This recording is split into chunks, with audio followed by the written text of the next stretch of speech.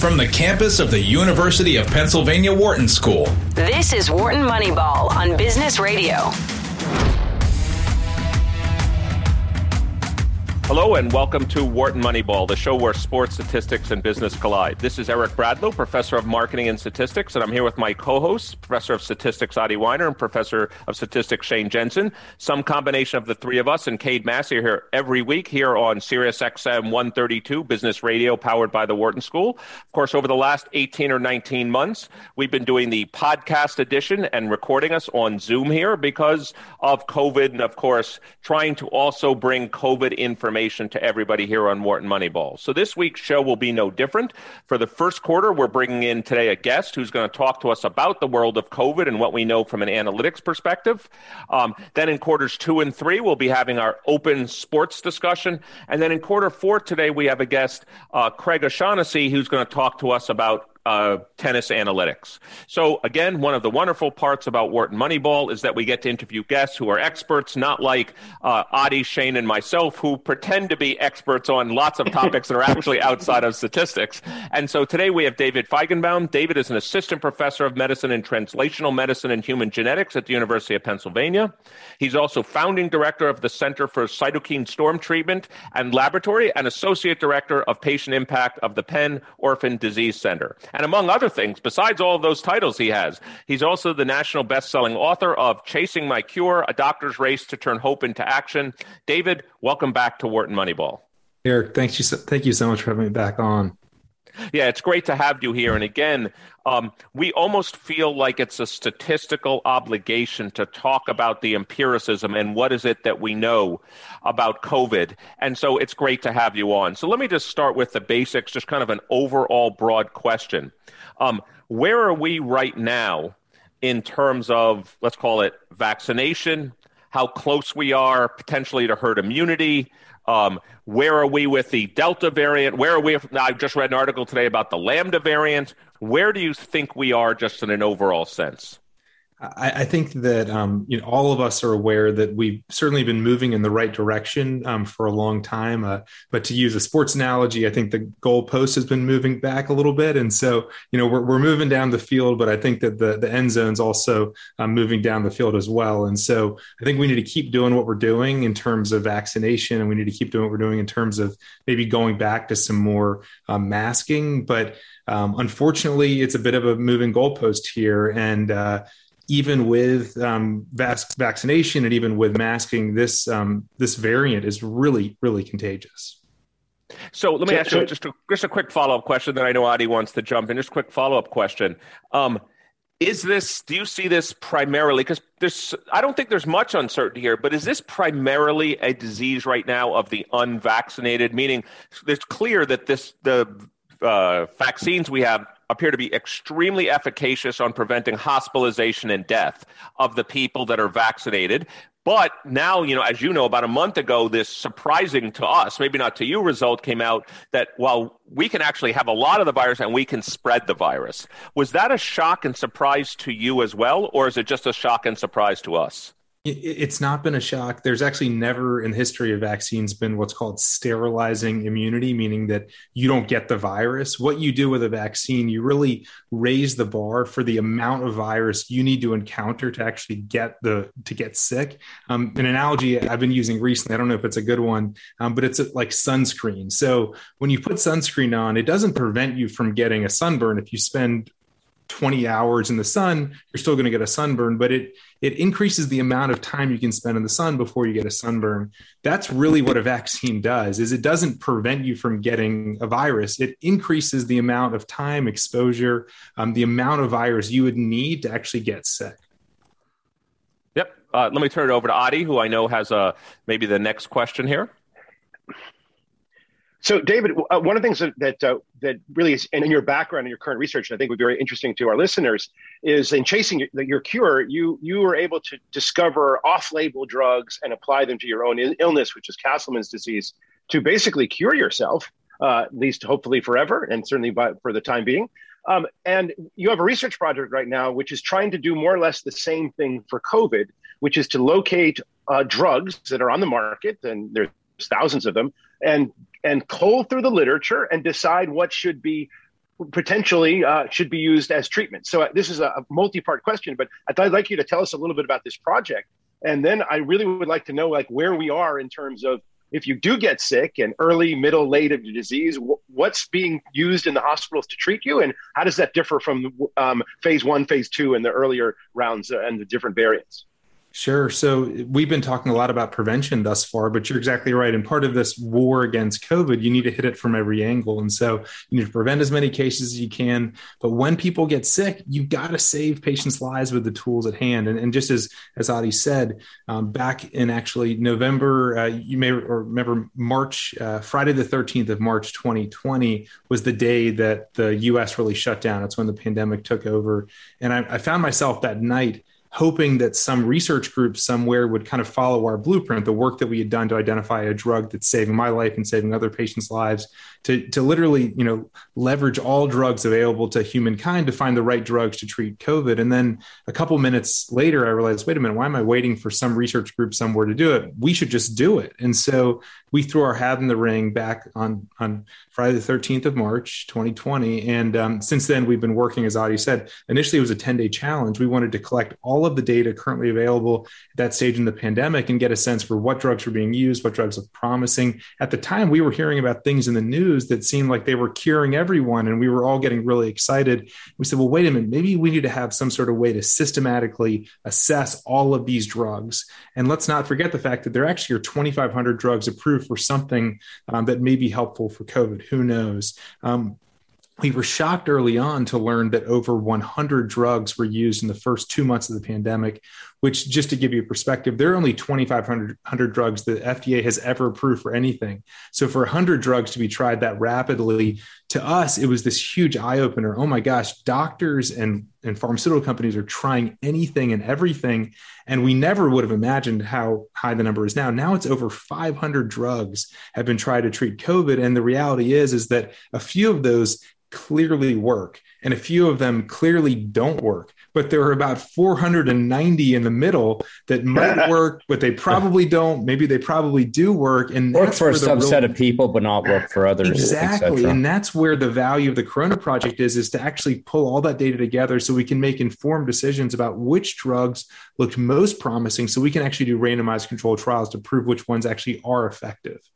Well, let me build on Shane's point. So how much is there, let's call it what we study a lot, which is heterogeneous treatment effects, which is certain drugs may work for forget stage, maybe it's by stage, but even I would imagine a stage of severity, certain drugs might work for certain people versus others. How do you how do we get to being personalized medicine? Maybe if Eric Bradlow gets COVID, Eric Bradlow should get drugs 1, 17, and 23. And if it's Shane Jensen, he should get drugs 2, 14, and 49. Is that a hope and a dream, or is that actually reality? It's a little bit of both. So right now we can personalize medicine based on your timing within your disease course. So if you are newly diagnosed, there's a drug that we're all really excited about, fluvoxamine, that is now really pretty substantially proven to be effective. It's a drug for obsessive compulsive disorder, but looks to be quite effective. So if you're early, fluvoxamine looks like it might be your drug. There's another drug, inhaled budesonide, that looks really promising early on. If you're newly hospitalized, remdesivir is your drug.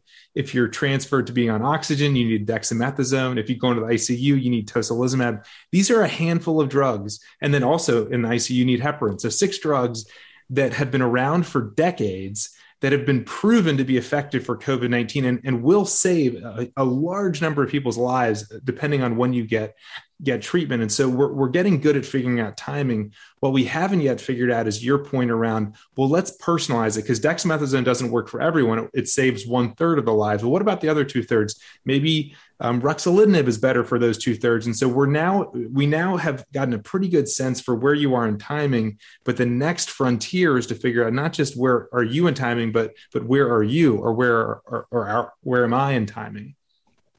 I guess I have a question about procedures. Is that are doctors just allowed to, if a drug's been approved by the FDA for some particular disease or use, are doctors allowed to basically use it in other scenarios without kind of an additional randomized controlled trial? If a randomized controlled trial is needed, how big of, can one be can one be kind of initialized if it is only a small subset of the population that would potentially benefit from it? Like if this particular drug is only useful for people over the age of 75 or something like that, is that enough of a population for a randomized control trial to actually kind of go forward? Shane, it's a great question, and I'm literally alive because of the answer. So as Audie mentioned earlier, I was a medical student when I became critically ill with a disease called Castleman disease. I nearly died 5 times from multi-organ failure, my immune system killing me. But after the 5th time, I identified a drug called sirolimus that's been around for decades. It had never been used before for Castleman's. It was not approved for Castleman's, but based on the research I did in the lab, I thought it could maybe save my life. I actually was a business school student at Wharton at the time, and I thought it could save my life and ended up testing it on myself. And I recently crossed 7.5 years in remission on this drug. So this concept of, it's called drug repurposing, is something that's, I think, come to light because of COVID, but actually any drug that's approved by the FDA for any condition can be prescribed by a doctor for any other condition that doctor wants to prescribe it for. It's called off-label drug use. And so for me, as I was literally dying and approaching death over and over and over again, I knew my only chance of survival would be to find an old drug that could be used in a new way. I couldn't develop a new drug, in a decade with $1 billion. And that's where we were with the pandemic. And as Audie knows very well, that's where I want us to build upon the potential silver linings of this awful pandemic. And I think one of those could be the fact that off-label drug use has become rampant, for better or for worse. There have been drugs that have been utilized that have since subsequently been determined to not be effective. But I think it's a first step. And then to your point, we then need to figure out the right incentives so that we can actually do the randomized controlled trials to prove that they actually work or don't work, so people aren't just being given anything at any time. David, I have 2 questions. First has to do with a treatment that's actually not an off-label one, but it seemed to be very successful. It's the monoclonal antibodies, which was created especially for COVID. And I wanted to know about it because when they were becoming online, they were very hard to get. So unless you were older than a certain age and unless you had the right connections, they were almost impossible to get. And it seemed to be a treatment that should be given very early, and they weren't giving it. And then, of course, the COVID seemed to go away, and now it's come back. So where are we with this monoclonal antibodies? Would they work for a vaccinated person, or are they only for unvaccinated people? And are they easier to get now? And how do they hold up in the treatment kind of panoply or protocol, if you will? It's a great question because I forgot to mention them when I talked about those drugs. I should have early on. If you are recently diagnosed with COVID, that should really be one of the first things that you reach for, because these monoclonal antibodies are so effective. And so I apologize to the listeners for leaving that out, but you're absolutely right. But the challenge is it's an infusion. And so what happens if you're newly diagnosed with COVID? Well, what you do is you usually go into quarantine at home, and you usually don't go anywhere, and you're afraid to go anywhere. In order to get this infusion, you need to go to a hospital or to an infusion suite to now get this infusion. And so you're right, a lot of people are not utilizing it, and it's most effective if given early. So a lot of people will say, I'll just wait to see how I feel in a few days. 5 days later, they're ready for the monoclonal antibody, but they're already really, really sick, and they should have gotten it 3 days sooner. And so I think a big part of this is marketing and getting the word out. And actually what's challenging is that these monoclonals have not received full approval by the FDA. They have an emergency use authorization, which there's very challenging. It's not clear legally if you aren't yet approved, you're allowed to market. If it's just an EUA, are you actually allowed to market? So the company Regeneron has been really afraid to do any sort of marketing because they're worried that might be illegal. But I think they're now finally moving into the world of marketing. You might see some ads on TV for it. So David, does that mean that I'm, in my early 50s? If I do get COVID and I don't feel bad because early on, could I go out and find an infusion center? Will they give it to me, or are they going to turn me away since I'm not 60 or whatever it is? It depends on, so one part of it is age. The other part is your risk, which is a bit of a soft call on how high risk you are or how low risk you are. And it partly depends on the access that hospital or infusion suite has to the drug. So if they're not down to their last dose, they should give it to you, frankly. If they're down to their last dose, they might try to have some sort of, decision around, well, what if someone comes in that's 70 years old later on today, we won't have a dose for them. But I personally believe, and anyone that I know that gets COVID, the first thing I do is see, can we get that person a monoclonal antibody infusion? And then I talked about the kind of pathway: budesonide, fluvoxamine, remdesivir, dexamethasone, tocilizumab, heparin. And if you get those at the right time, you massively reduce your risk of death. So we're here on Wharton Moneyball. This is Eric Bradlow, professor of marketing and statistics. I'm here with my co-host, professor of statistics Adi Weiner, professor of statistics Shane Jensen. We're talking to David Fajgenbaum. David's assistant professor of medicine and translational medicine and human genetics here at the University of Pennsylvania. He also has other important titles, but he's also the author of a national best-selling book, Chasing My Cure, A Doctor's Race to Turn Hope into Action. David, I have a couple questions for you. Do you ever see a day where I worked on this as a early assistant professor in the medical arena, where you would actually provide doctors, let's call it an AI system, where, Eric Bradlow comes in with a certain set of symptoms, when, let's say, he tested positive for COVID, and now all of a sudden you're given all right, now it's the time to give him this. Then 2 days later, give him this. Is that available today? Or is it stuck in your brain, but there's tens of thousands of doctors around the world? It would be great if they knew this as well. It's an important question, and it is partly stuck in my brain and other people's brains, and also on this website, cdcn.org/corona. And so that is our place where we try to put everything in our brains and the cumulative brains of everyone in the world in one central place. So through the Corona Project, we've actually reviewed over 29,000 papers to pull all the data into one place. And so we always say, you could either go out and read 29,000 papers, or you can just come to our data set and get that information in a synthesized way. Now, the things that I mentioned, so fluvoxamine and inhaled budesonide, the initial small clinical trials showed a pretty strong benefit months ago, and many of us got very excited about it. But it's only in the last 2 weeks that the two large clinical trials have been completed that show a very clear and substantial benefit. And so one of them, I think, is about to be published. The other one is coming kind of around the bend. And so these are, a lot of people listening will probably say, what's this OCD drug and what inhaled budesonide? What are you talking about? But in the next couple of weeks, those are going to be, really big hits in the news, because they're things you can give to people early. It's an inhaler for budesonide, and it's a pill for fluvoxamine. You can give them early, and they seem to be very clearly effective. Before I turn it back over to Adi, I know he's got lots more questions. I want to ask you a question I've always wanted to ask, and I don't know I've asked any of our experts this yet. Why don't, I remember, in the 80s, I was a teenager, but I remember when HIV first came out, and then they developed eventually a cocktail, this idea that mixing multiple drugs, not mixing, but taking multiple drugs together would be better. Are we going to get to that place for COVID? I've always wondered, I don't mind telling our listeners, no, I had 2 shots of Pfizer.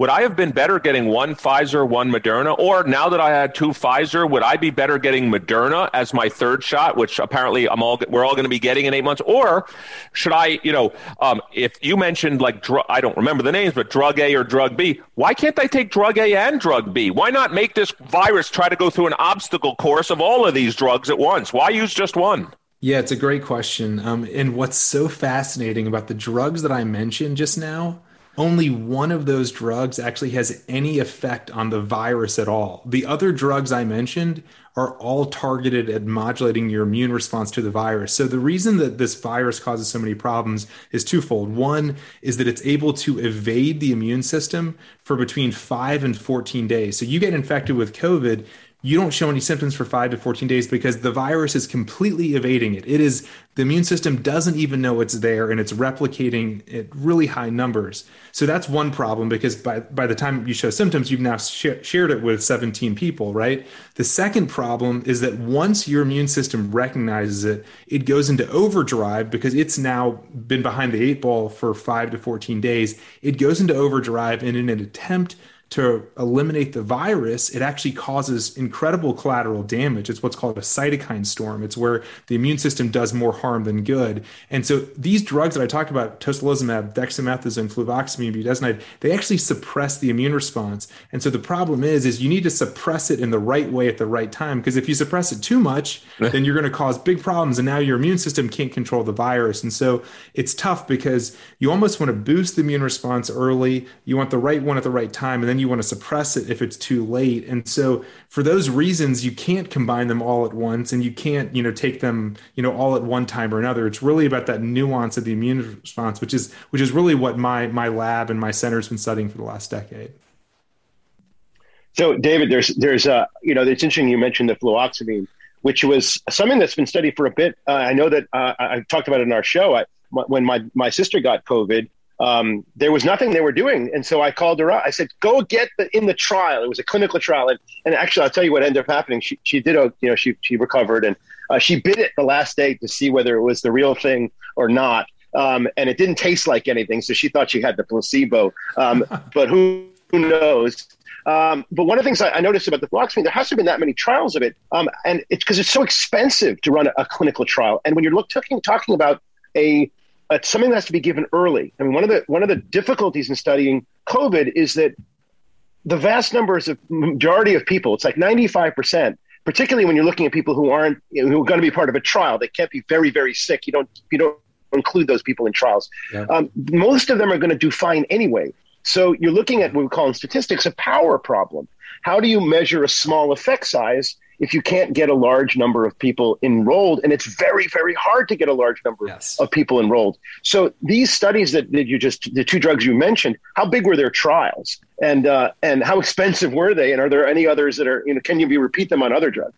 Yeah, it's a great question. And you're exactly right. People often say, well, why don't we have any early drugs in outpatient setting? And it's not necessarily that this virus is more challenging than other viruses at determining these outpatient drugs. It's in part because it's so expensive and takes so much time to do these large sort of trials. So the first indications for both fluvoxamine and inhaled budesonide, the one for fluvoxamine came from an 80-patient trial that was done at WashU in St. Louis. So it was a small study. These were patients that were high risk of going into the hospital. So they were older, had comorbidity. So they kind of stacked the deck in favor by looking at high-risk individuals. The inhaled budesonide was done in the UK, where, as you know, the UK, because it has a nationalized health system, they can run clinical trials really easily. I mean, it's like plug and play. They can randomize people to different treatments, and they don't even have to build a system for it. They just enter the data into their medical record system, and you learn from it, which you probably think about that and say, well, that just seems easy. We should be able to do that here in the US. Unfortunately,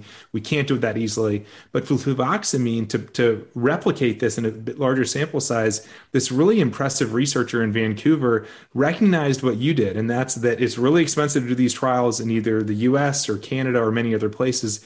He set up a huge study that primarily enrolls patients in Brazil and other parts of the world where it's less expensive to do trials like this, where doctors are less expensive, clinical research coordinators cost less. And he's set up this huge network where he's been able to study a number of drugs, including fluvoxamine, in other parts of the world. And so that's really what's substantiating the fluvoxamine data. So let me follow up? Please with that go ahead, Adi. Because I read that study. It's not even out yet. I think I saw an early. One of the things, so there's another drug I was going to ask you about, which is ivermectin, which has been studied in small trials sort of all over the world. And it's gotten a lot of hype. Some of the results look really good. He studied this one as well, and he only showed a modest benefit that wasn't statistically significantly different from nothing.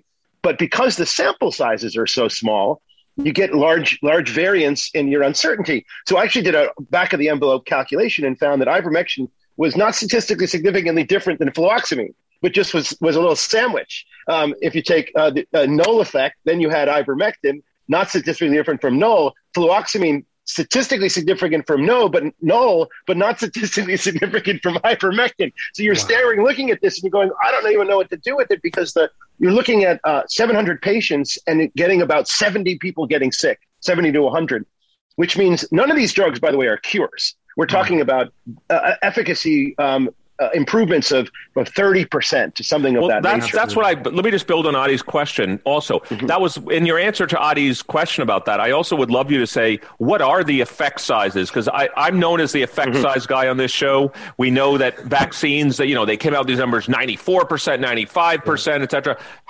What is the effect size of these treatments along the way? But as you're answering Adi's question, it would be great to hear what effect sizes in these, not preventative things, but actually things once you get it. It's a great question. So the fact that some of these p-values are close to 0.05 and they have sample sizes of 700 or 1,000, you can imagine that they're not huge effect sizes. So we're talking anywhere between 15 and 35% effect size. What I think should give us reason to be hopeful is that there's this cumulative effect that if you give the right drug at the right time all along the way, right? Right. we should actually do the math at some point, guys, because I think that there are these 15 to 30% reductions at each step. But if you're someone who gets a monoclonal antibody early on, you get fluvoxamine, you take inhaled budesonide, you get remdesivir on admission, you get dexamethasone once you're on oxygen, you get tocilizumab when you go to the ICU. I mean, if you get that far. yeah, that's right. Exactly. Hopefully you don't get that far, right? But right. We should try to actually model out what does that put you at? Are you at a 0.000? Well, David, chance? Since we're a statistics show, I get to ask this question as well. How independent do you think those results are? So maybe if drug 1 doesn't work on you very well, maybe drug 2 is not going to work on you very well either. So we could do an envelope calculation that assumes independence, but that's probably wrong. So how do you guys think about those issues? It's a good question. It's shocking that they all seem to hit this from a different angle. So the monoclonal wonderful. That's wonderful. That's great news. It's shocking, right? It's like we're all hitting it. Each one's hitting it from a different angle at a different timing. The last two, the dexamethasone and the tocilizumab, are the two that really have similar effects, but it's thought that there's an additive benefit, and so we should do that. We should do the back of the envelope work because I think that could potentially, given that if you get the right drugs at the right time, your relative risk is pretty low. So let me ask you just a few maybe last questions. We've seen these projections. Adi talked about it last week, I think, that we see the rates starting to drop in Great Britain. People talk about the Delta variant burning out. I mean, at the end of the day, it's the old expression, we talk about this in product adoption and marketing. If you can only be a first-time adopter once. Now, of course, you can get the COVID more than once, but I mean, are we going to eventually hit a point where the number of vaccinated people plus the number of people that have had COVID that essentially have immunity, that the Delta variant will burn itself out? And by the way, I don't mean this is a good thing because tens of thousands of more people may die in the interim. Matter of fact, we know they'll die in the interim. But is that likely to happen at some point? I think it is.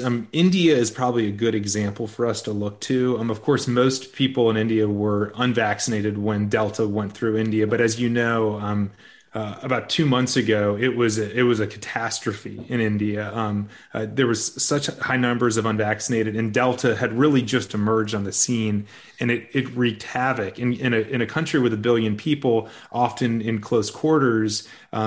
You could have imagined this just continuing to get worse and worse and worse. But there was this point, and I don't think any of us know why, a point where the numbers just started to decline. Is it because when things are that bad, people completely stop interacting with other people? And they just, because of course, every one of these pandemics, if there's a 14-day incubation period, if we all just went to our rooms for 14 days, it would stop spreading, right? Of course, but you need healthcare workers, to see patients who are sick. But maybe it's that people get extra conservative, or maybe it's because you're truly "quote unquote" burning things out. You're increasing the amount of immunity. It's really hard to know.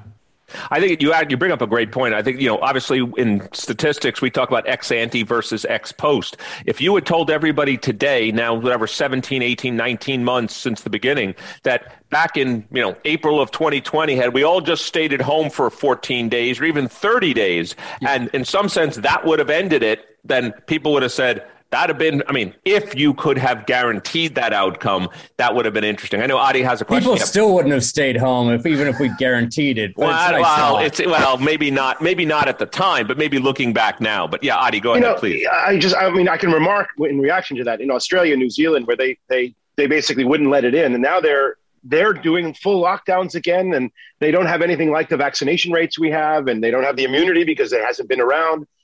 My question almost is if enough people either get vaccinated or get COVID or some combination thereof, will COVID-19 essentially become like an endemic disease that doesn't kill many people and comes back yearly in different forms, and we'll just end up ignoring it just like we ignore a lot of things in that sort of general category? And I think that's a relatively likely outcome. What is your more professional view? I totally agree with you. I think it's very likely. I think that the difference here is that I think that it's likely going to continue to mutate, and we've already seen that from the original Wuhan strain to where we are right now, that there's significantly increased contagiousness. Thankfully, the deadliness does not seem to increase, although there's some thought that maybe the Lambda maybe has more mortality associated with it. Who knows? But I think, especially because we're putting this significant evolutionary pressure on the virus, right? We're actually vaccinating people. So the only strains that are going to really continue to circulate are ones that can get around the vaccine to at least some extent, not completely, but at least some escape and some breakthroughs. And so I think because we're putting this evolutionary pressure, we might see the virus get worse as opposed to just kind of seasonally showing up and then going away like we see with a lot of, you're right, a lot of these seasonal flus and viruses, none of us are vaccinated against them. So there isn't this evolutionary pressure for it to get quote unquote worse as time goes on. It just can survive and keep showing up at its current state. But I think the more pressure we put on it, the more potential there is that it could escape. Maybe just one last question, the minute or two we have left, David, I wanted to ask you, just your quick thoughts on booster shots and your quick thoughts on what do we know about vaccinating people under the age of 12?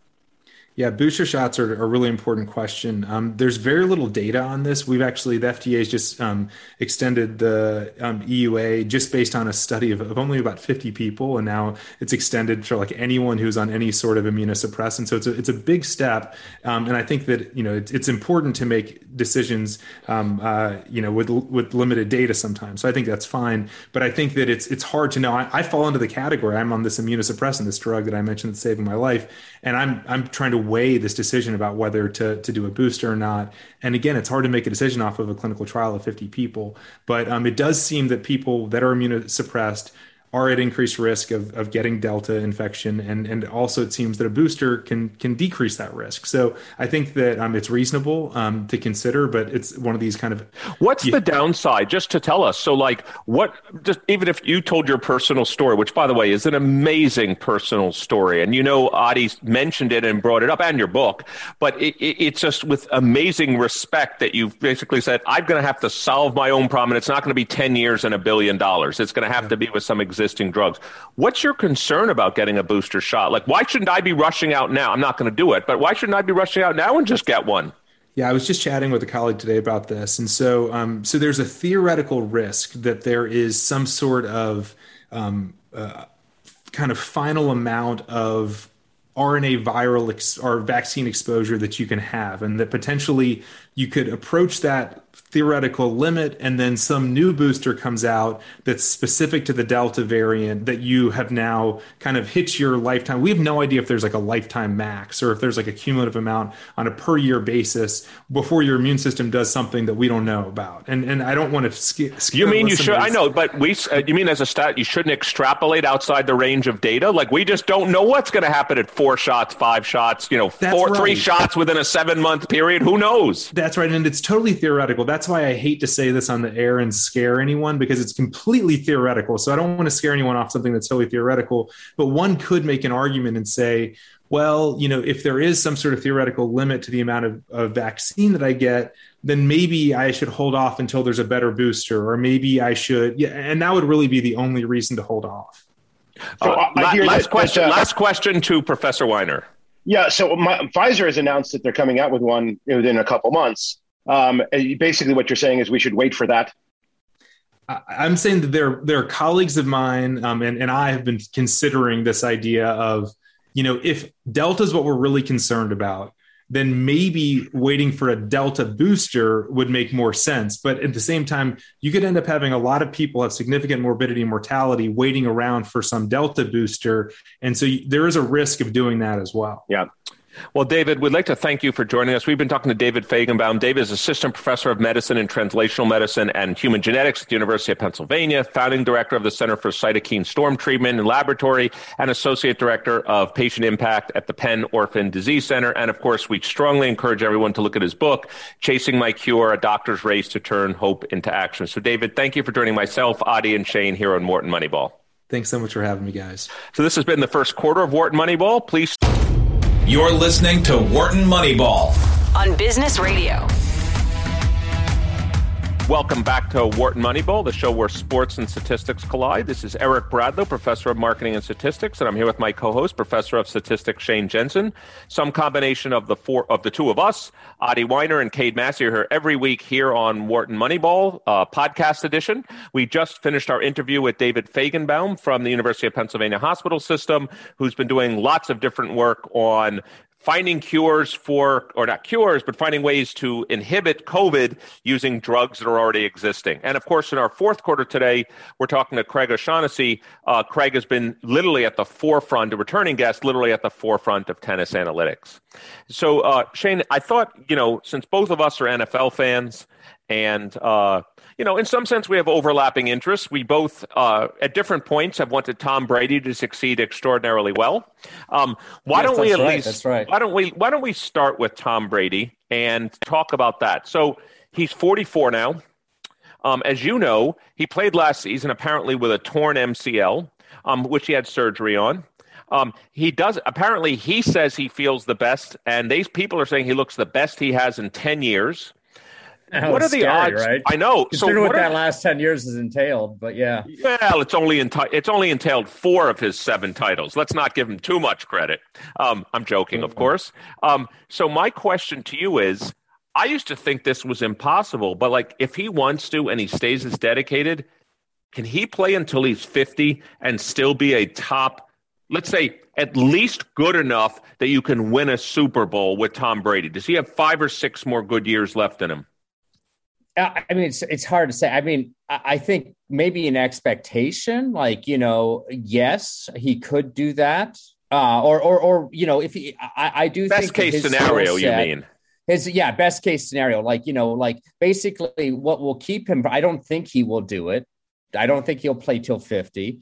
Either by choice or he'll kind of have it finished for him, because one of these years there's just going to be some injury that happens, that knocks him out. And I think at that point, it's unlikely, maybe he will find the motivation to come back for some come back from that. But I think there's, I don't believe that he'll fall off a cliff kind of skill wise, for example, somebody like Peyton Manning, I guess, did. Or Drew Brees. We talked about that. Drew Brees was not the great Drew Brees the last 2 years. Yeah, no. And Drew Brees had a lot of injuries that he was battling through that time. And so was Peyton Manning. So I think, probably for his skills to really, kind of drop off a cliff, I think it would probably have to be an injury. But those types of things it is likely that he will get something like that. And I think it's in terms of his training regime and all that type of stuff, obviously he seems, to be this great constant of the universe. But I think, his constancy up until this point, as well with a mixture of good luck, I think, has kind of made us lose the perspective that he is, like any football player, only one injury away essentially from retirement. And I think at his age, even an injury some of the stuff that Drew Brees has been dealing with over the last couple of seasons, which isn't necessarily season ending, still might kind of push Brady, towards hanging it up. How do you see one of the topics about Brady and one of the analytics has shown over the last few years, not surprisingly, he's not throwing the deep ball as much. Now, some people could say he's not as good at throwing the deep ball. The other thing is, as you know, to throw the deep ball, you got to hold on to the ball and you raise the possibility of injury. Do you see maybe that drives him out of the game in the sense that to throw the deep ball, he and every quarterback, Ben Roethlisberger doesn't throw the deep ball as much as he used to as well. Yeah. And, so do you see that as being a big role in what could inhibit him or any older quarterback going forward? It's certainly possible, though. He still shows the ability to throw the deep ball when he needs to. It could be that his accuracy is going down on those deep balls. You and I both watched a lot of Tampa Bay Buccaneers last season. He threw some very pretty beautiful deep balls, especially in the playoffs. But I don't think it's going to necessarily inhibit him the way, say, Drew Brees' accuracy outside of kind of short yardages really seemed to drop off. Same with Peyton Manning in their late stage of their career, such that it really kind of inhibited the way they could kind of guys are just playing press coverage. You can't, guys are playing. They can't even throw the underneath ball anymore because guys are playing press coverage. Whereas I think somebody like both Big Ben and Brady, I think still have enough of the ability to throw the deep ball, maybe not as consistently, but they have that possibility that I think it still keeps defenses honest. I don't think I wouldn't want to build a defensive strategy that's entirely predicated on Brady not kind of torching me deep. Same with Big Ben, I think, assuming Big Ben is kind of continues to recover from the injury that he had a couple seasons ago. I think both Brady and Big Ben are kind of similar in that they don't have a lot of mobility. They're not going to keep defenses honest with their legs, obviously, but I still think they can keep the defenses honest with their arm at various, at both short and long distances. And that kind of prevents the defense from really stacking up against them, I think. Hey, look, it only takes 2 or 3 deep balls in a game, and all of a sudden you put 14 or 20. Look, that pass to Scotty Miller in the Super Bowl wasn't too bad. That 40-yard strike at the end of the first half. In the NFC Championship. In the NFC Championship game. Let me ask you a general question, and it's about projections in the NFL. So as you know, obviously, there's a 17-game schedule this season rather than 16. And then people talk about, well, now somebody might throw for 6,000 yards. We know 5,000 happened. Matter of fact, Brady's thrown at Manning. There's been a number of people that have thrown for 5,000. If you were going to, and this is, I really am so excited to talk to you about this statistics question.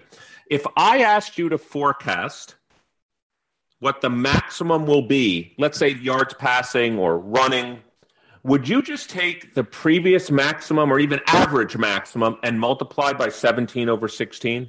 Would you just do linear extrapolation by saying, well, they're playing one extra game. I'm going to add 1/16 onto it, so I'll make it up. If someone was going to run for 1,600 yards, now it's 1,700 yards. If someone was going to throw for 4,800 yards, it's now 5,100 yards. This is simple math. You take the average and you just multiply it out. How good a projection do you think that would be? Just literally a linear projection system that takes 17 over 16 and multiplies it by whatever quantity what there was in the past. I mean, to answer that question, I'd want to probably ask, how does the linear extrapolation do at like the halfway point of a season, extrapolating at over the whole season? Because the thing is, I mean, I'm a fan of parsimonious, simple models. So yeah, like a nice linear extrapolation seems like a reasonable thing to do. And I think in expectation, it would be hard to come up with something better, I would think. But once you start getting like near the end of the season, obviously kind of dynamics change. Like, if this is somebody like a Patrick Mahomes or like a Tom Brady, where, if they really are in like the 5,000 yard range already, probably the last 2 games are not all that necessarily important, as far as playoff positioning. Maybe they get rested a couple games. And of course, that throws off the projection completely, but maybe they're still competing for a bye. And so that doesn't. And so I think the uncertainty sort of around at the end of the season is something that I think, unless you have a really kind of personalized, sophisticated model, probably the linear kind of extrapolation is the right thing to do. But that doesn't mean that I necessarily think that every single record is going to get broken in the next few years, because usage has changed. I mean, all the passing records are probably going to continue to be broken because it's becoming more and more of a passing league. And so for wide receivers and quarterbacks, that's probably a good pace. But some of those old running back records, even adding an extra game won't necessarily mean that we're going well, that was the record I was going to ask you. Is someone going to break, is it Eric Dickerson's record, which is, I think, 2103 or something, 2105, somewhere in that neighborhood.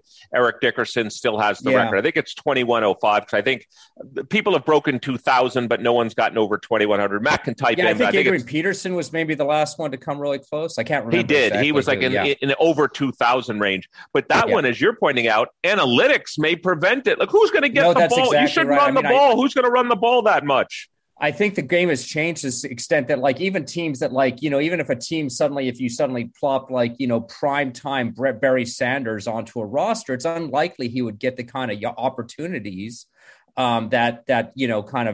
that recent running backs have now, like something like running back all-purpose yards, where you can kind of factor in like passing game and stuff like that as well. I mean, I think the role for it's not like the running back as a role is going away, but it is changing, and it's certainly becoming less of that just sort of straight ahead first down running kind of game that it was in years past when Eric Dickerson set that record. And by the way, credit to me, I was correct. It is 2,105 yards.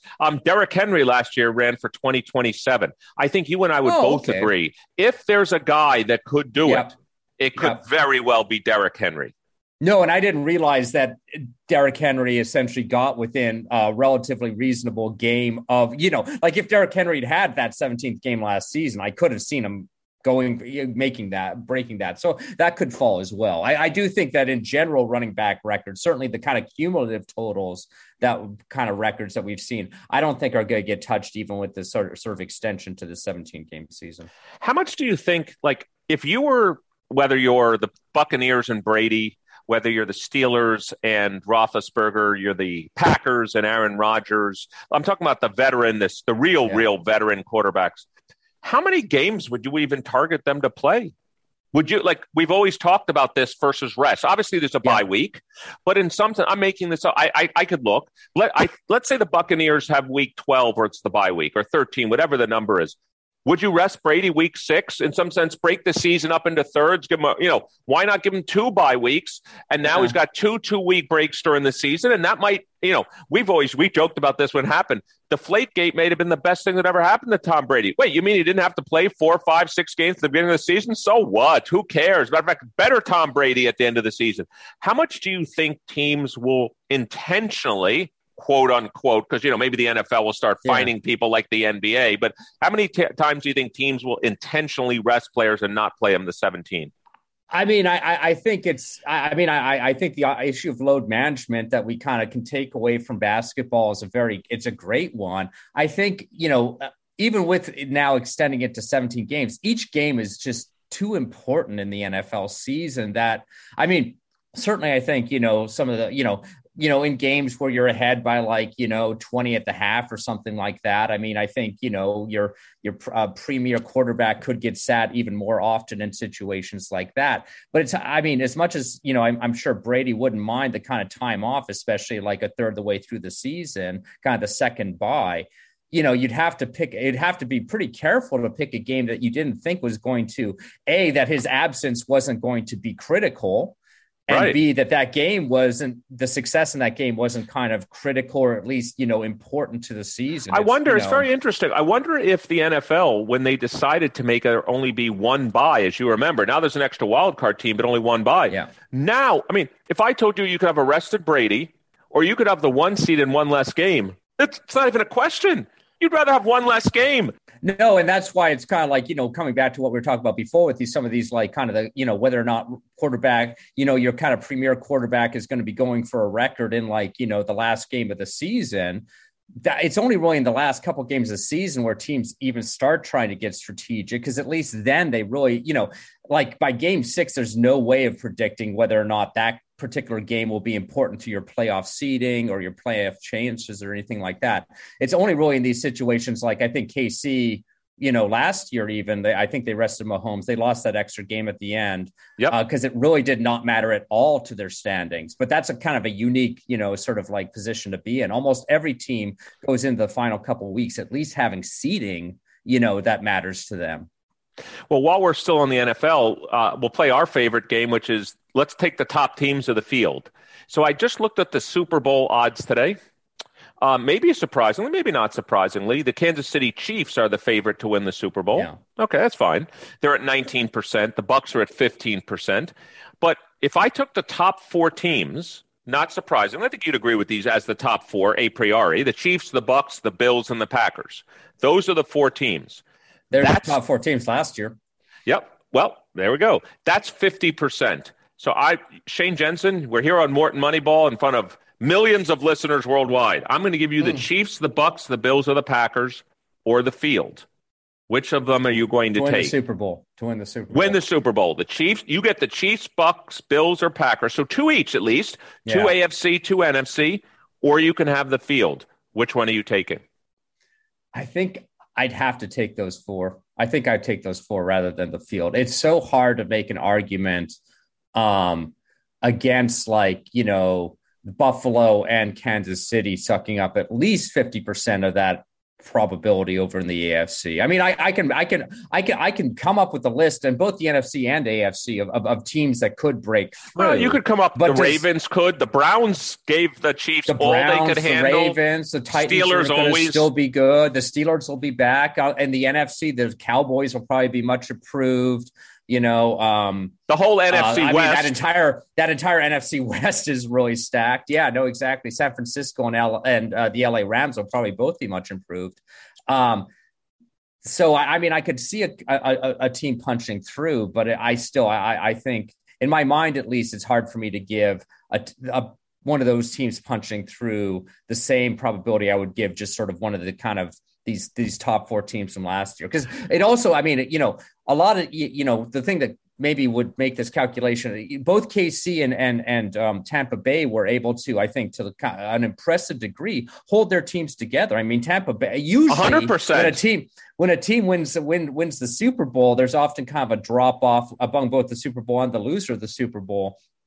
But they've been able to kind of keep both their coaching staffs and sort of, actual players together. I also don't think KC, they say that the loser of the kind of, the Super Bowl often has this kind of, bad season the next year after. I would be shocked if that happened. I would be. They just seem so stacked. Yeah, I would be shocked. I would normally say also there's the possibility of injury, but of course, You're giving me 4 teams. Could it possibly be Mahomes, Brady, Rosen, and Rodgers? Could they all get injured? Not Rosen, Allen. Sorry, Allen, and could they all get injured? I guess it's possible, but they're not all getting injured. A couple of those teams are going to be healthy and standing at the end. So I agree with you. I think I would take those 4. I think also since we were talking with David Fajgenbaum about COVID, I thought in the last minute before our break, thought I'd mention to you something I don't know if you saw today, but 2 things happened in football relating to COVID and football. First, the Falcons are the first team that are 100% vaccinated, which was very neat and interesting to see. Yeah, and second, go Falcons. Yeah, go Falcons. And second thing, the Raiders did something very interesting. I hope every NFL franchise does this. They're requiring you to be vaccinated to get into Allegiant Stadium this year. Or if you're not vaccinated, get this, they'll give you the shot right at the door and make you wear a mask. But to get in, they're trying to encourage their fans to get shots. So you can get a shot and wear a mask and go in or be vaccinated. I just thought it was and you can't choose to not get the shot, but still just wear a mask inside. That's a good question. I think the answer was no. I thought you either had to be vaccinated or get the vaccine and wear a mask going in. Honestly, I didn't need such an incentive to get the vaccine myself, but if we can get people out to games and get them vaccinated at the same time, what a win-win. So this has been the first half of Wharton Moneyball. Please stay with us and join us right after the break. You're listening to Wharton Moneyball on Business Radio. Welcome back to the third quarter here on Wharton Moneyball, the show where sports, statistics, and business collide. This is Eric Bradlow, professor of marketing and statistics, and I'm here with my co-host, professor of statistics, Shane Jensen. Some combination between us, professor of statistics, Adi Weiner, practice professor of OID, Kate Massey. You're here every week here on Wharton Moneyball, Sirius XM 132, the podcast edition we've been doing over the last 19 months of COVID. During the first quarter of our show, we were fortunate enough to talk to assistant professor of medicine, David Fajgenbaum, who talked to us about using existing drugs, not to prevent COVID, which the vaccine has been getting a lot of the press, but actually what to do once you have it. Obviously, in the second quarter, Shane and I have been talking open sports, which we'll do in this quarter as well. In the last quarter of the show, we're going to talk to Craig O'Shaughnessy, who is the pioneer on analytics and sports. And we're obviously going to talk to him since he worked with Novak Djokovic. We'll talk to him about the upcoming U.S. Open and, kind of how historically great a season this has been. So, Shane, we spent quarter 2 talking about NFL, but of course, we're in the middle of a huge baseball season right now. We're pretty much 3/4 of the way through the season. Each team has in the 40-ish kind of games left. So I wanted to bring some topics up to you just to get your reaction to it. So let's start with the guy who's, gotten the most press this year, which is Showtime, Shohei Ohtani. He's obviously been great at pitching this year, but I want to focus on his home runs. So he's currently leading the league with 39 home runs, and he's got 42 games to go. So, to hit 50 home runs, you basically have to hit a third of a home run every game. That would get you to 54. If he hits a third of the home run every game for the remaining games, he'll get to 53. Do you think he gets to 50 home runs? Or do you think the Angels being kind of out of it, they start to rest him more at the end because he's had a heavy load this season? What's your prediction? And given he's got I think it's a 3 home run lead or 4, I think the next person either has 35 or 36. Is he going to be the leader in home runs? And does he get to 50? Those are 2 obviously separate questions. I think he probably does not. I mean, he's already kind of slowing down, right? So, I mean, like that 1/3 of a home run per game is higher than at least his current like last month of pace. I think Absolutely. And I do think that the Angels probably will sort of, I think he's kind of a unique player, obviously, because he's got this pitching component. So I probably things like rest and stuff like that and off days are going to be even more important to him than like just an everyday hitter that you could just kind of have, his rest day could just be DHing or something like that. They have the ability to do that as well. But I do think they'll do some, kind of load management just to make sure that he doesn't, hurt himself, going into the off season. It does, again, I guess I shouldn't slam the Angels as an organization or anything like that, but it makes me so sad that because he's lingering on this kind of mediocre team that's not going to be in contention, that seemingly, despite having maybe 2 of the best players in baseball, just cannot get themselves into playoff contention year in, year out. It seems wasteful. It seems kind of sad to me that we don't get to see Shohei Ohtani kind of, make this kind of like keep building momentum towards the playoffs, maybe try and make a run at the end of the season, et cetera. We're going to be somewhat deprived of that just by, where he is. But I do think that is going to be the case. I don't think I think he'll probably continue to sort of fade out of contention for that 50 home runs. And at some point, probably he'll just kind of like, not get shut down, but, we'll get less opportunities because they'll be looking at September call-ups like every other non-playoff team. Given what you've seen so far, do you think it's sustainable? Like he's 27, I think. He's not 21. He's 27, I think. Would you, if you were the general manager of the Angels, would you have him continue for the next 5 years to both pitch and hit? And if the answer is no, which of the 2 would you have him do? I probably would. I mean, you're paying him this month. You've already agreed to a salary. Might as well get as much. I mean, I think I would want to talk to medical personnel about I want him to at least make it to the end of the contract and try and provide as much value as possible. And I think conditional on him making it to the end of the contract, he provides much greater value playing both positions, both pitcher. I mean, he adds a couple, 2 or 3 WAR each for those 2 different kind of roles that he takes on. And so his value definitely would be in both hitting and both continue to hit and continue to pitch. It's really, they have to at some point make a calculation about whether or not that's going to start increasing the probability of an injury that keeps him out of both roles for an extended that's what, of course, I'm worried about. And of course, he's still, you say he's like 27 now. Is that right? I think that's like that.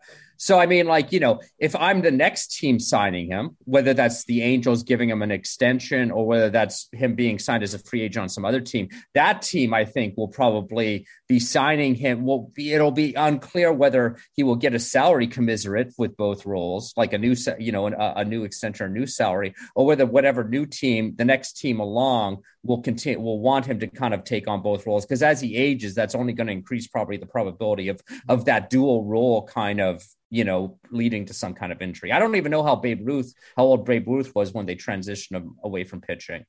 I think Babe Ruth was born in 1895. And I think it's not the best comparisons modern medicine wise anyway, but I think it was because I think Babe Ruth died in 1948 at the age of 53. I think Babe Ruth was I think the last time he really pitched was with the Red Sox, which would have been really in 16 or 17 on a regular basis. So he would have been in his early 20s, certainly younger than Shohei is now, because by the time Ruth was 27, I think that was 1922. Ruth was on the Yankees, and he had already had his 1920 season and everything like that. Yeah. So I mean, I think probably the Angels. I think the Angels, whatever team signs him next, or if his career kind of continues beyond this kind of quote unquote rookie contract or whatever he's on right now, I think that will be a point in which he'll probably transition only into the single role. So let me say another stat. I like to look through the stats just to see. I didn't just look at home runs and see that Shohei was leading with 39. Another number really shocked me. But before I tell you the number, it's related to this number. Before I tell you the number, if I asked you and just our listeners on Wharton Moneyball are going to have to stay with me here, the average maximum number of wins in a season. And what I mean by that is, let's say we took the last 50 seasons since they raised the mound. We took the maximum number of wins a pitcher had in a season, and we took a histogram of that, and we took the average of those numbers. So the average maximum. What do you think? I don't know the number, by the way, but what do you think that number would be? What do you think the typical average number of maximum wins for a pitcher in a season is? Well, I would definitely want a moving average of that, because that, I think, has changed appreciably over the course of like the last. Let's say we took the last 20 years. What do you think in the last average? 20 years, I think the expected value for the maximum season would be something like 18. Yeah, and that's what I'm sure one of our listeners, by the way, want to tweet us that number. You can do that at W Moneyball, and we always answer there, or you can send us an email at moneyball@wharton.upenn.edu. I would guess the number 20-win seasons still do happen. I think have happened in the last 5-6 years. There's still been a 20-win season, but it's pretty rare. I mean, it certainly does not usually make it. We don't usually make it to 20 wins, and we're not even close this year. Well, that's what I'm about to get to. So with, let's say, 7 or 8 starts left for each pitcher, the maximum right now is 13. Yep. Now, we may end up where the maximum is 15 or 16. And that seems to me to be quite low for a maximum. And part of that can be pitchers aren't pitching as long. Part of it could be injuries.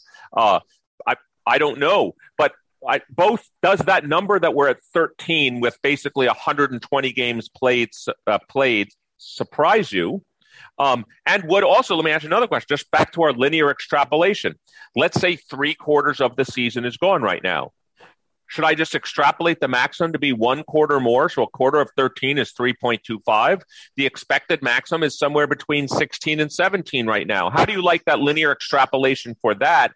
And it probably sounds about right. That's probably where we're heading. Yeah, it does, because I think load management in baseball is already kind of built in, especially for pitchers. Their entire schedule is around load management, right? I mean, yes, it's certainly the case that, for example, I don't know who this person at 13 is. It's probably Bueller or somebody like that on LA or whoever. Chances are that whoever that pitcher is probably on the ones that I can kind of think of, they're on contending teams, so they'll still want their services like near the end of the season. But they might skip a start here or there to kind of depending on the scheduling and stuff like that and how the playoffs are kind of lining up. But in baseball, of course, like any one game, like one skip start by a pitcher isn't going to make a huge difference to their kind of linear extrapolation. I think the stochasticity of like wins and, getting a win or making it to 5 innings in a particular game. The reason that these totals are so low in general is because, kind of starting pitching now, like that kind of win stat it's extra chancy. Right. Just to let you know, the top 2 pitchers, each with 13 wins, is Kyle Hendricks of the Cubs and Julio Urias of the Dodgers. So they both have who's 13. On the IL right now, I think, actually. So all right. Well, of course, Bueller, by the way, is there as well. Bueller's got 12. But, you can do math. I said 120 games. What do you think the maximum number of games played for these starters are? What a shock. 120 divided by 5, 24. The guys that haven't gotten injured have probably 7 or 8 more starts. They appear to be winning half of their starts, so that gets us to 3 or 4 more wins. So we're talking we could end up with 15, 16 as being the maximum. That just surprised me. And maybe, again, relative to historical standards where the pitcher was kind of in there for like 7, 8 innings for better, the team just had a greater chance of finally getting a lead for that pitcher. I mean, per Jacob deGrom, who basically pitches 5 or 6 innings of complete shutout baseball, but he's still, to get that win, he still needs the Mets to score a run or two to give him some support. And it just sort of, there's a lot of kind of randomness in there. So I think, it's what's really going to, we're already noticing this in kind of the number of wins per season in pitchers, but we're going to really start seeing this in the number of wins per career of pitchers, the Hall of Fame kind of standards. Well, that's what I was going to ask you next. Up with. I mean, how are we going to evaluate pitchers for the Hall of Fame in like 20 years? I mean, it's certainly, I mean, wins were always kind of a weird stat to kind of overly focus on, but, you know, there's not going to be a, you know, I think it was, I was looking at this recently. I think, you know, there's only like, you know, one or two pitchers right now that have any kind of chance, and even so, I wouldn't bet on them of getting anywhere near 300 wins. Oh no, you know, they're not getting to 300. No, or even 250. I think even 250. Even 250 is not. Zach Greinke could. Yep. Clayton Kershaw could.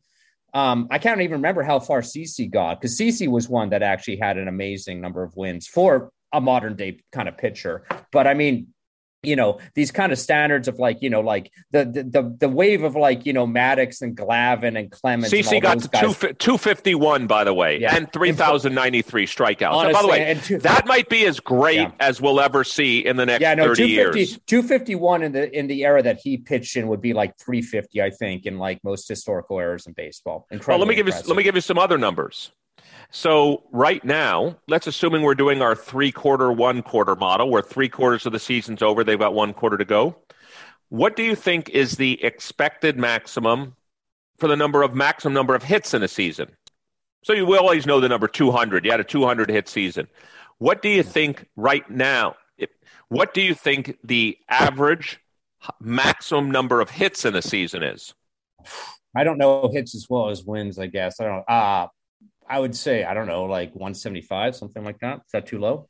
I don't know. Maybe it is, but you're right. Yeah. This season, it's probably going to be somewhere in the 175, 180 range. It's not going to be. It's not going to be higher than that.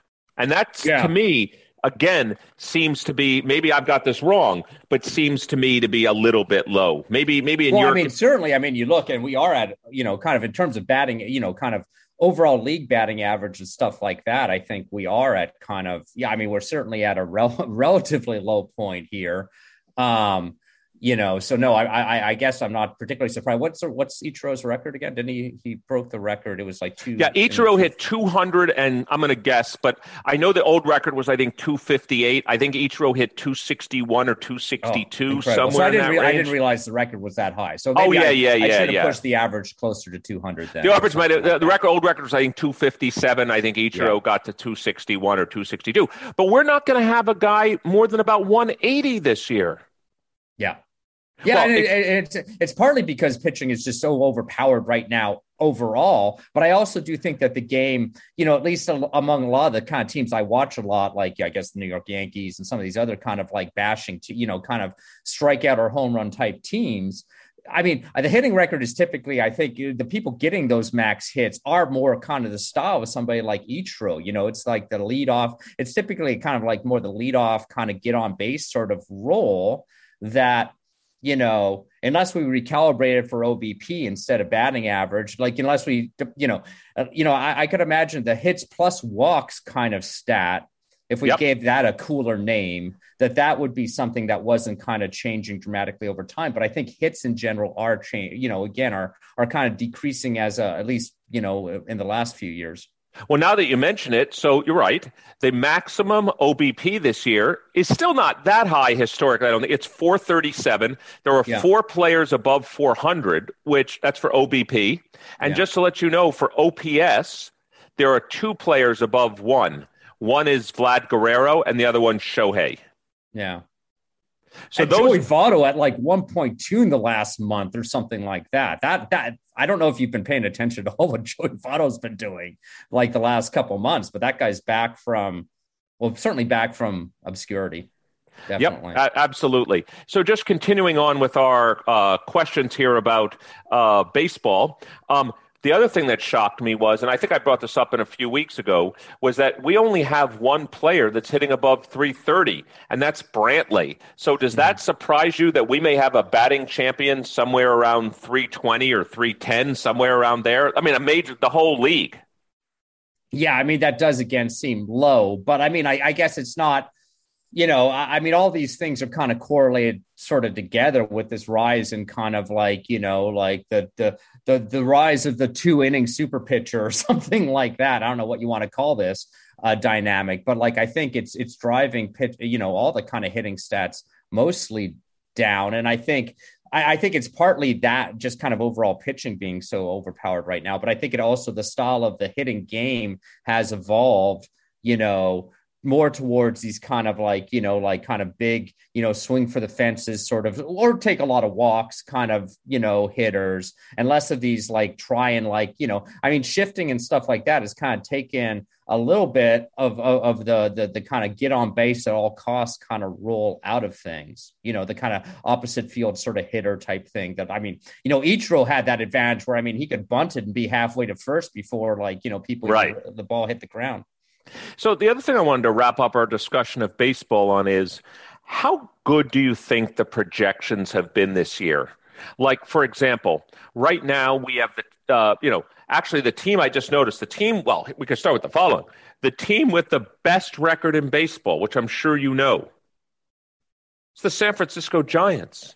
I know that was not, I don't think anybody saw that coming. I mean, I certainly didn't. No, I mean, I look out west and I can kind of, or I can look at the White Sox and I can be like, I know why that team's doing well. I can name hitters and pitchers up and down that lineup. I mean, honestly, who's on the Giants that's doing this?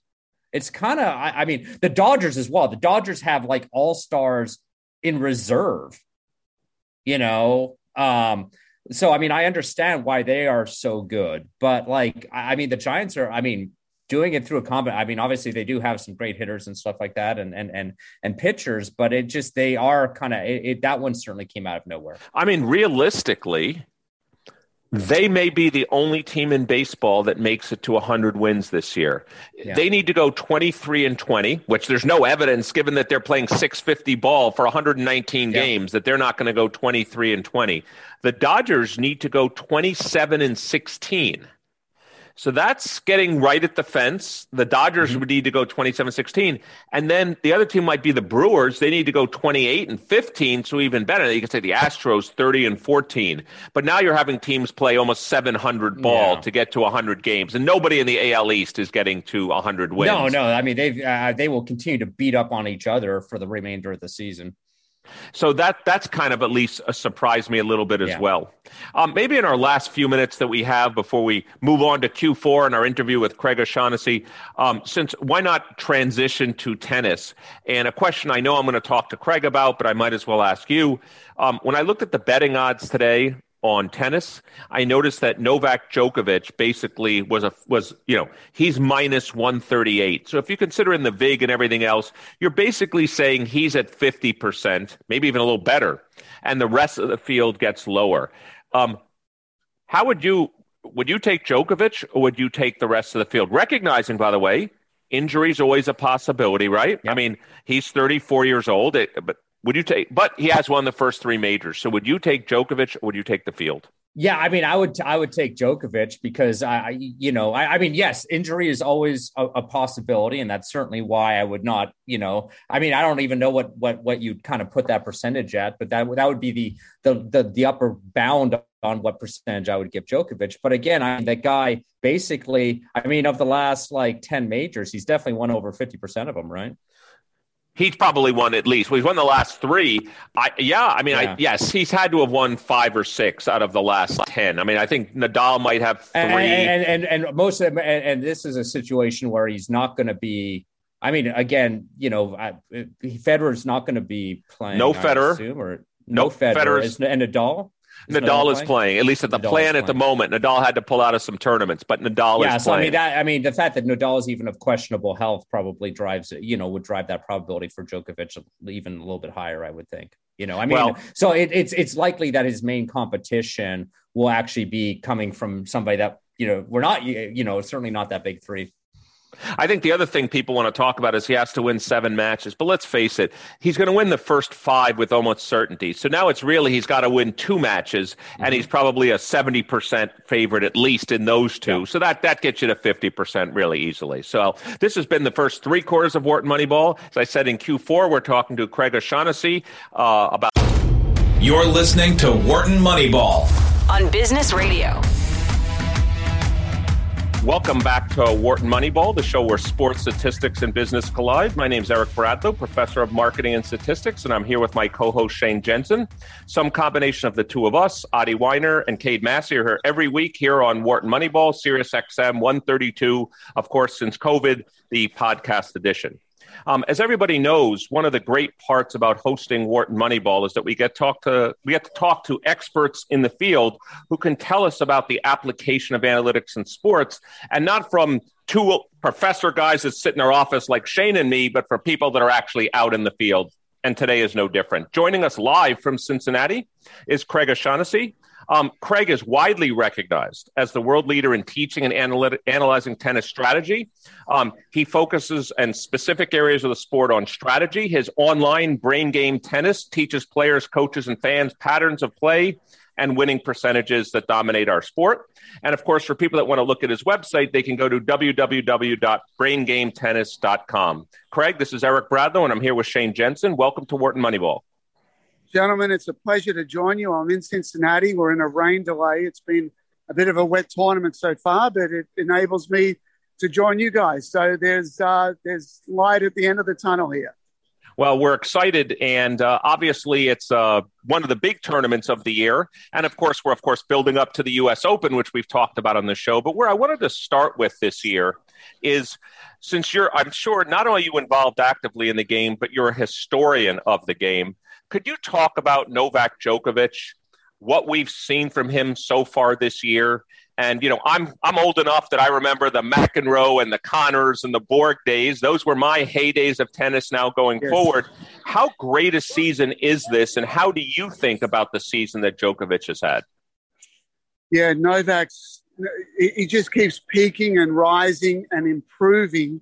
What he's doing this year in winning the first three legs of the Grand Slam, you know, it hasn't happened in a long, long time. And, you know, obviously things didn't go well at the Olympics. You know, you can look back in hindsight and say, well, maybe it was a stretch to even go there and play that with the amount of matches and the amount of wear and tear that he's had on his body. But, you know, we're seeing something that, you know, we haven't seen since Rod Laver, with the possibility, if he wins the US Open, that he'll have captured all four in the same season. And it's a remarkable feat. And, you know, Novak, I worked with him from 2017 through 2019. The end of 2017 was when he was injured. It was a very low point in his career. He had the elbow injury. He tried to come back without surgery. He had to have it. You know, 2018, at the start, you know, Indian Wells wasn't good and Miami wasn't good, but he kept building. By the end of the year, he'd moved from 22 in the world back to number one. And a remarkable feat. Nobody's ever made that jump to number one in a season. But again, what we're seeing here this year is simply outstanding from Novak. And, you know, it's going to be great for the sport if he can pull it off. So let me ask you a question from an analytics perspective, and then I know Shane wants to jump in. When you use the word wear and tear, you know, we always talk about that in football, like let's say for a running back, is it the person's age? Is it the number of carries? Is it the number of hits they've taken?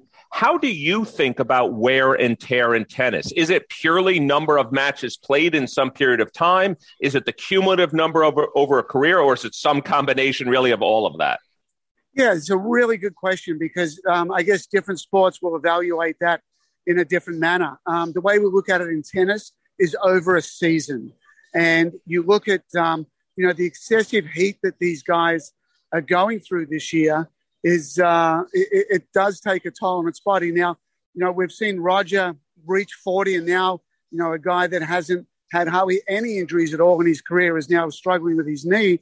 But, you know, Novak and the leading players in the world, they have a full-time physio with them. They have a full-time strength person with them. You know, their nutrition is as good as it can possibly get. So, you know, Novak's body, he's lean, he's tall, he's lean, he's limber, he's Gumby out there on the tennis court.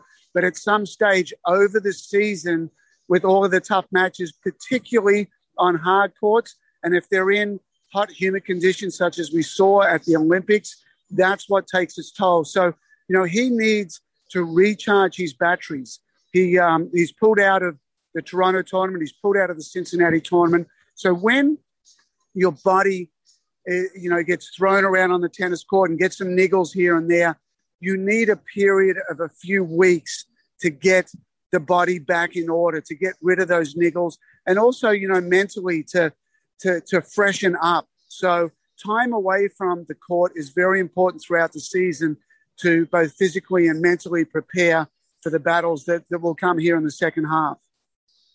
Hey, Craig, just to piggyback basically upon that, obviously with the Olympics, being such a short turnaround time and being really awful conditions in terms of the heat and humidity, yes. I was kind of wondering if that sort of physical kind of toll was greater for some of the older athletes like Djokovic. But you also mentioned kind of the mental recharge time. Do you actually kind of feel like maybe more older, more experienced athletes like Djokovic might actually have, though they have perhaps a little bit of a relative disadvantage in terms of needing physical recharge, maybe the mental recharge he's able to kind of through his experience balance that a bit better than younger players? That's a great point. Novak, historically, when he steps away from the game, we see on his social media that he heads to the mountains and, he gets back to nature. He goes hiking. I remember one time where he spent, a bunch of time away and he was just hiking and having fun with his family and, really recharging the batteries, getting back to nature. Novak's age really doesn't, tell the story on how supremely fit that he is. Every single day he's working on his body. I remember the very first day, it was the end of 2017, when he was coming back. It was the first day he played tennis in 6 months after pulling out of Wimbledon against Thomas Berdych. And we're going to hit at the Monte Carlo Country Club. And, we're about ready to start at 11. And he gets out there at 10. And he does a full hour to prepare of stretching and plyometrics and, lighter weights. And, we get to 11. I'm like, well, obviously we're not going to practice today because what I've seen him just do was so difficult. And then at 11, out we go, and he spent 2 hours on the court. Early on, it was actually too much. He got blisters very, very quickly. But the amount of effort and the preparation that he puts in, it really has to be seen to be believed. It really is exceptional from him. So, Craig, let me ask you, let's imagine that we could probably all agree, although I don't like to use just purely the number of majors because, people didn't play the Australian as much as they did before. But let's suppose we can debate and argue that maybe the three greatest tennis players of all time, men, are playing right now, Nadal, Djokovic, and Federer. Let's say we can agree to that. Yes. Why can't every tennis player, with Brain Game Tennis, you teach people strategy, patterns of play. Also, since you've worked with Djokovic, you know about his training style. Why can't, I hate to say it, maybe it's nature over nurture, I don't know, but why can't everybody just pick one of those three styles, say, I'm going to devote, if they work 10 hours a day, I'll work 16 hours a day, and I'll get greater than one of these big three. Why can't someone else do this? Yeah, it's a really good point. I've spoken with players here at the tournament. I said, are you dedicating an hour a week or even an hour every couple of weeks to saying, I really want to beat Rafael Nadal, so I'm going to get an opponent or I'm going to get a hitting partner that hits with tons of spin, and I'm going to start preparing for that day. And I may not play him for a year or 2 years. I may play him in the next tournament. But, you've got to get ready for these guys. They're exceptional athletes. Their game is incredible. I was speaking with the coach of a Spanish player here yesterday, and we were evaluating his game. And one of the parts of that, we're talking about court position, and the Spanish player traditionally does very well on clay, but doesn't do as well on hard. And, he wanted to help his player. And he came to me and said, can we look at data? Can we look at video? And I said, absolutely, we can do all of those things. And I went and watched him here yesterday.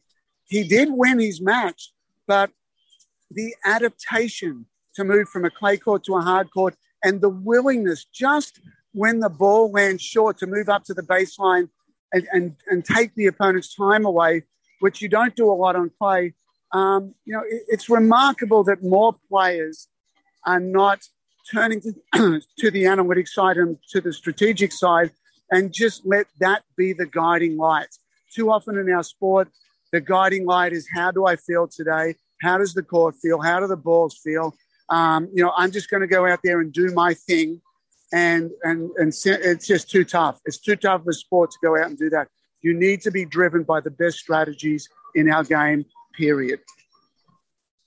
Craig, you kind of talk about strategies, and I would imagine, I mean, tennis is very kind of like interestingly complex kind of endeavor in that, you've got these different types of surface that you have to basically maintain your expertise on. I don't know can you kind of maybe talk about like how much variation there is between the top players in terms of how they take on that challenge? Like, do they have, like 2 days a week on hard to 1 day a week on clay in the off season, or do they kind of do it more sequentially where they just focus on the, leading up to the French, just focus on clay for a couple months at a time? And like, basically, how much have you observed? Is there kind of is there sort of like evolving a more kind of optimal way of doing that? Or is it just kind of idiosyncratic? Every player's got their own kind of way of scheduling things and planning. What happens there is you look forward to the next event you're going to play, and that will completely dictate the surface and the conditions that you will prepare. So, if your next event is clay, and typically on the tour they go in bunches. So, we have a clay court season, we have a grass court season, we have a hard court season. So what the players are going to do is prepare for that specific season on that surface. I don't really think any players are saying, okay, this week I'm going to do 2 on clay and 3 on hard. It really is dictated by the season and the court surface that's upcoming. So that's pretty much how it's done. Whether that's right or wrong, I think it's a good idea to prepare for the exact surface that you're going to play on. But, if you're a clay courter and you want to prepare a little bit further down the road, you can get on hard courts as well. There's nothing really wrong with it. And what's happened, in kind of their defense, our surfaces have become homogenized. So when you look at the 0 through 4 rally length in our sport, Wimbledon has 71% of all points are played in 0 through 4 shots. The Australian Open is about 70%, and the US Open and Roland Garros are right exactly the same at 68%. And in fact, I looked at 2016, 2017, and 2018, a direct head-to-head comparison over those 3 years with the US Open and Roland Garros, and it was crazy that Roland Garros actually had slightly more short rallies than the US Open, and the US Open had slightly more longer rallies in 9+. And what's happened there between the two is that one of the things that dictates court speed the most is the amount of sand that goes into the paint, and that really dictates the court speed. So what's been happening in New York is you're loading more sand into the top layer of paint on the court. I remember a couple of years ago putting my hand down. It's just like sandpaper. It was so rough. So that's a big determining factor in kind of evening out whether it's the right idea or the wrong idea. But it's happening that our surfaces are very much coming together. So we're here on Wharton Moneyball. This is Eric Bradlow, professor of marketing and statistics, and I'm here with my co-host Shane Jensen.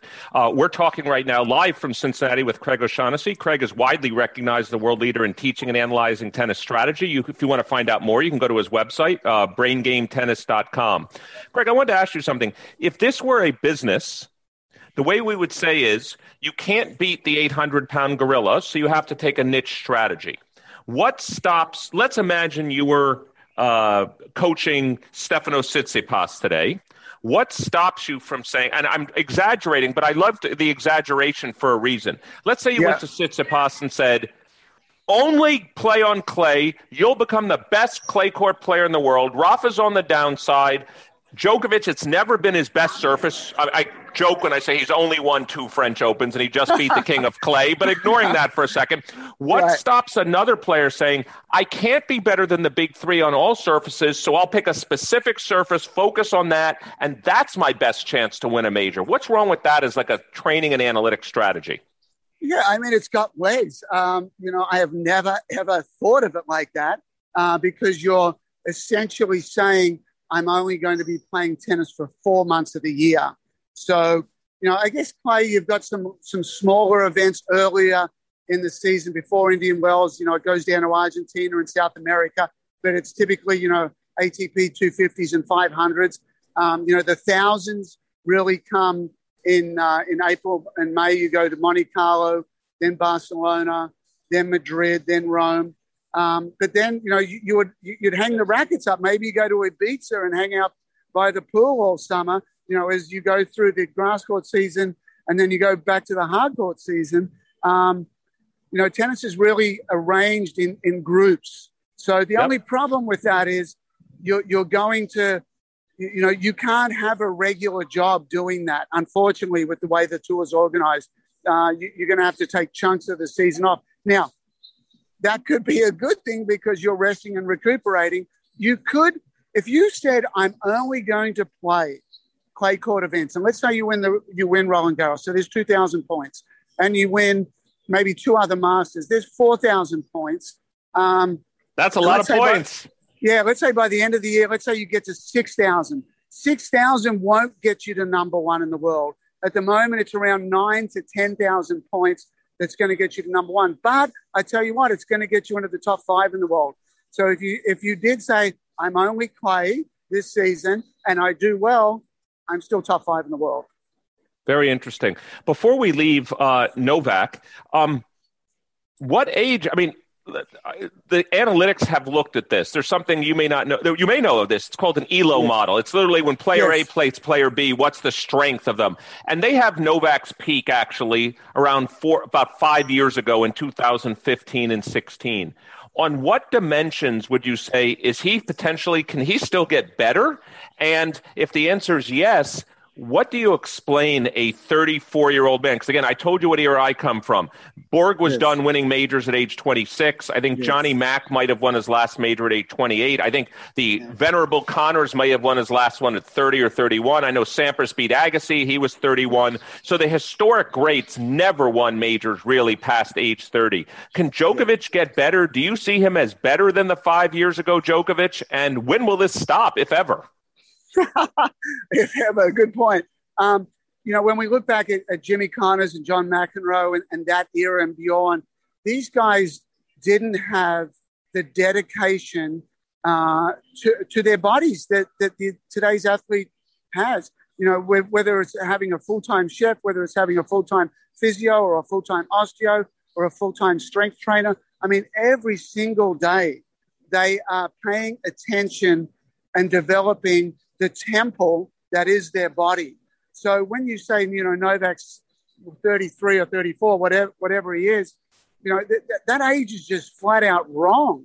I mean, no one, Roger kind of, kick-started this, but no one is doing the work that to improve the body, whether it's the flexibility of the body, whether it's the speed of the body, that carries it into an older age. So, Novak's doing an amazing job of pushing Father Time back.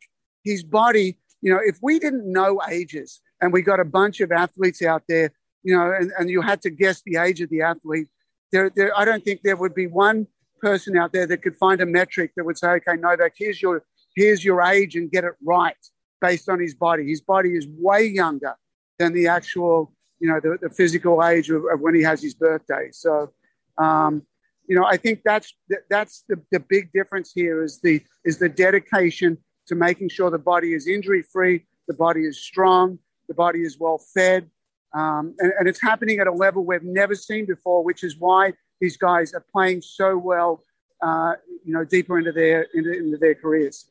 So before I move into the general topic of analytics and its role in the sport, I wanted to ask you, let's call these rapid fire questions. Maybe give me a 30-second to 1 minute answer on each. Let's start with right now, if you went to the betting odds for the U.S. Open, it's basically 50% Djokovic, 50% the field. Who would you take, Djokovic or the field? Oh, Novak for sure. Until Novak loses, you don't even contemplate who's anybody else. Maybe you look at the bottom side of the draw and say who'll play him in the final. I remember a few years back when Rafa won it, and he declared when he was playing Canada that he set himself for this tournament. I had a bet with a guy, and I said, I'll take Rafa. I'll give you the field, simply based on Rafa saying he has set his whole season around that. Novak's playing for history. I'll take Novak all day. Okay, let's talk about the other part of the big three. If I had to give you over or under for majors for the rest of their career, does Nadal win at least one more major? Does Federer win at least one more major? Nadal does, Federer doesn't. Okay, that's certainly a big shift in time. I actually, one of the reasons everyone knows that listens to our show, Wharton Moneyball, I've been a big Federer fan my whole life. But the bottom line is that, to me, the two most historical matches that Djokovic had to win, which was, as we all know, Federer up 8-7, serving 40-15 in the fifth at Wimbledon. Djokovic wins that match 13-12 in the fifth. And this last year at Roland Garros, Djokovic won both of those matches on Federer's best surface and on Nadal's best surface. So to me, for me, that ended the debate. But I don't know what your thoughts about those two matches. I thought the titanic shift. Remember, if Federer had won that, he'd have gone to 21. It would have kept Djokovic, I think, at the time at 16. I thought at that moment, Roger will not end up with the most majors. Yeah, exactly right. Exactly right. It was an unbelievable match. It was, history making. I did the strategy for that match, and Roger for a lot of that match was in charge. And to get to match point, he served at 15-0. He served an ace down the tee for 30-15, then he served another ace down the tee, and then he goes wide. I'm like, why didn't he just go ace down the tee, or at least go down the tee? You just served two that worked. I'm not quite sure. The strategy on those 2 points, approaching with a forehand is a very difficult thing. But 1 point was a seismic shift in our sport, no question. So let's talk about, before we get, I'm going to move to analytics. I just have one last question now that I have you.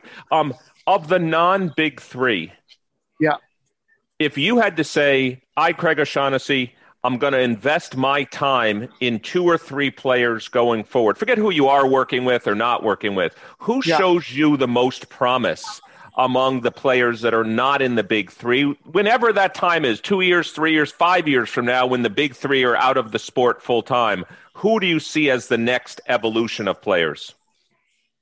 The one that stands out to me the most is Stefanos Tsitsipas. The ability to play an all-court game, the ability to do well on all surfaces, the ability to have a one-handed backhand but do so well on clay. I think that he will grow and mature. I think he will do better coming forward. I think he'll get things figured out. And, Daniil Medvedev, an incredible talent, but there's holes in the game. There's holes there. He's, in the next couple of weeks, he could be number one in the world.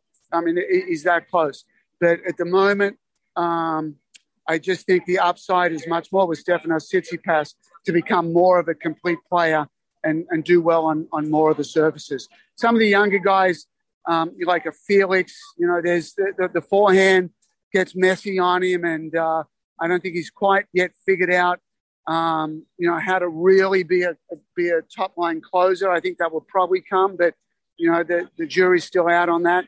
I'm going to be looking tomorrow at Sebastian Korda here to kind of gauge where he's at. I haven't really seen him play a lot. There's a lot of the Americans that are kind of breaking through, but somebody that's simply amazing. I'm not quite sure that I see them breaking through. So at the moment, for me, it's Tsitsipas.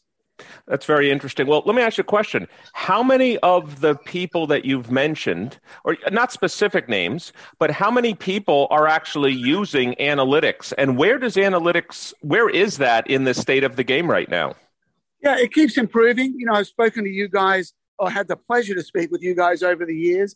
And I think, 3 or 4, maybe 5 years ago, at this time, right before the US Open, the discussion was, Craig, you're kind of the pioneer here and you're leading the way. And is it going to take off? And is it going to die? And, it's really taking off. The analytical side and the ability to use metrics to figure out the better strategies is being much more adopted by players, right up and down our sport, from 1 to 100. I have a lot of discussions with coaches that read the articles I write on the ATP, and they want to know more. And, like yesterday, I had the Spanish coach. I mean, the Spanish system has kind of dominated. Rafa has been at the head of that, but the analytics that I produce shows that Rafa is actually the king of the 0-4 rally length, and the Spanish system is much more about patience and grinding and shot tolerance and suffering. Yes, there's an element to all of that. There's an element of truth for sure, but Rafa, even on clay, is just so dominant when the rally length stays in 0-4. It's typically 65 to 70% of all points, and that's the number one. It still remains of all the metrics. I've got a 10-page match intelligence report that I produced from each match.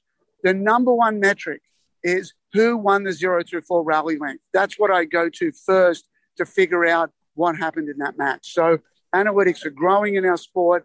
There's more people doing it. You go to social media and you see people in Australia or England or anywhere around the world that are now getting involved, and I think it's great for our sport. So it's healthy, it's doing well, just like other sports. We were just late to the game with it, but like all other sports, you can't argue with the numbers. So let me ask one more question about that. How much has technology changed over the last 5 years? Before you could have shot tracking and stuff, but yeah. I assume now players' speed can be measured. You could measure, possibly that could tell you something about fatigue. Maybe some players are better moving side to side, forward, back. How much is motion tracking now part of the analytics that's done? Yeah, it's still in the early phases. At Rome, I was at Rome this year. I haven't traveled at all because of COVID. That was my first trip to go back and work with the Italian Federation. And Andy Murray was there. And I talked to him about, he was wearing the catapult vest. And, that's something that's, I believe is very big in other sports such as soccer in Europe. And I think Australian rules football have it as well. And, Andy was using it more as a training week, getting back to our sport. But he's the only guy I've ever seen wearing a catapult vest. I don't know of anybody else that's done it. And the thing where we get more advanced analytics is from a company called Hawkeye. They got involved in tennis through line calling. Is the ball in or out? Yeah, that's what I'm familiar with Hawkeye because of the system that's now, as you know, there are many tournaments that are played without referees now. Hawkeye system makes the calls. Yeah, it's phenomenal too. So, I work with a couple of guys here in Cincinnati, and they've got they call it Hawkeye Live, and it's in or it's out. It's immediate, and it just takes. There's a layer of arguing with an umpire. There's a layer of I can blame somebody else for a bad line call. All of that is removed, and it's instant, and it just takes away that argy-bargy that we, it doesn't help our sport at all. So I'm a huge fan of Hawkeye Live. I was at Milan when they experimented with it with the Next Gen tournament. I liked it then, and I like it here, and for sure it's going to stay. But the problem is they do ball tracking, they do player tracking. Unfortunately, in tennis, we want to hide our analytics. We've got something good. It's I'm not going to share it with anybody else. And we're very fragmented at the top of the sport. So collecting data, you've got IBM, you've got Infosys, you've got SAP, you've got Hawkeye, you've got federations doing it on their own. You've got people like me that, I basically kind of pioneered the term serve plus one from studying Nadal and seeing how many forehands he hit as the first shot after the serve. So, I think there's another revolution coming in the next 1 to 2 years where tennis data will really take another step forward. I don't think it's there this year. I haven't seen the companies that we need to be able to do it, to bring that information, but surely we're getting closer and closer. Well, Craig, we want to thank you for joining us here on Wharton Moneyball. It's been great to talk to you, especially live from Cincinnati. We're going to make, for those listeners, we're going to make our predictions in the show as well about Djokovic versus the field. But we're seeing a historic season. It must be amazing for you, having been such a big part of Novak's career. And again, we'd like to thank you for joining us here on Wharton Moneyball. Well, it's my pleasure, and I love talking to you guys. It's right up my alley, and I thank you very much for thinking of me and having me on the show. Yeah, it's great talking. We've been talking to Craig O'Shaughnessy. Craig, live from Cincinnati at the Western and Southern Open. Craig's widely recognized as one of the world leaders in teaching and analyzing tennis strategy. And if you want to find out more, please go to his website, www.braingametennis.com. So this has been 4 quarters of Wharton Moneyball. On behalf of myself, my co-host Shane Jensen, Adi Weiner, and Cade Massey, we'd like to thank you for joining us. I'd like to thank our producer, Matt Datz, thank our associate producer and sound engineer, Dion Simpkins. Between now and next week, enjoy your sports, enjoy your analytics, and we'll see you next week here on Wharton Moneyball.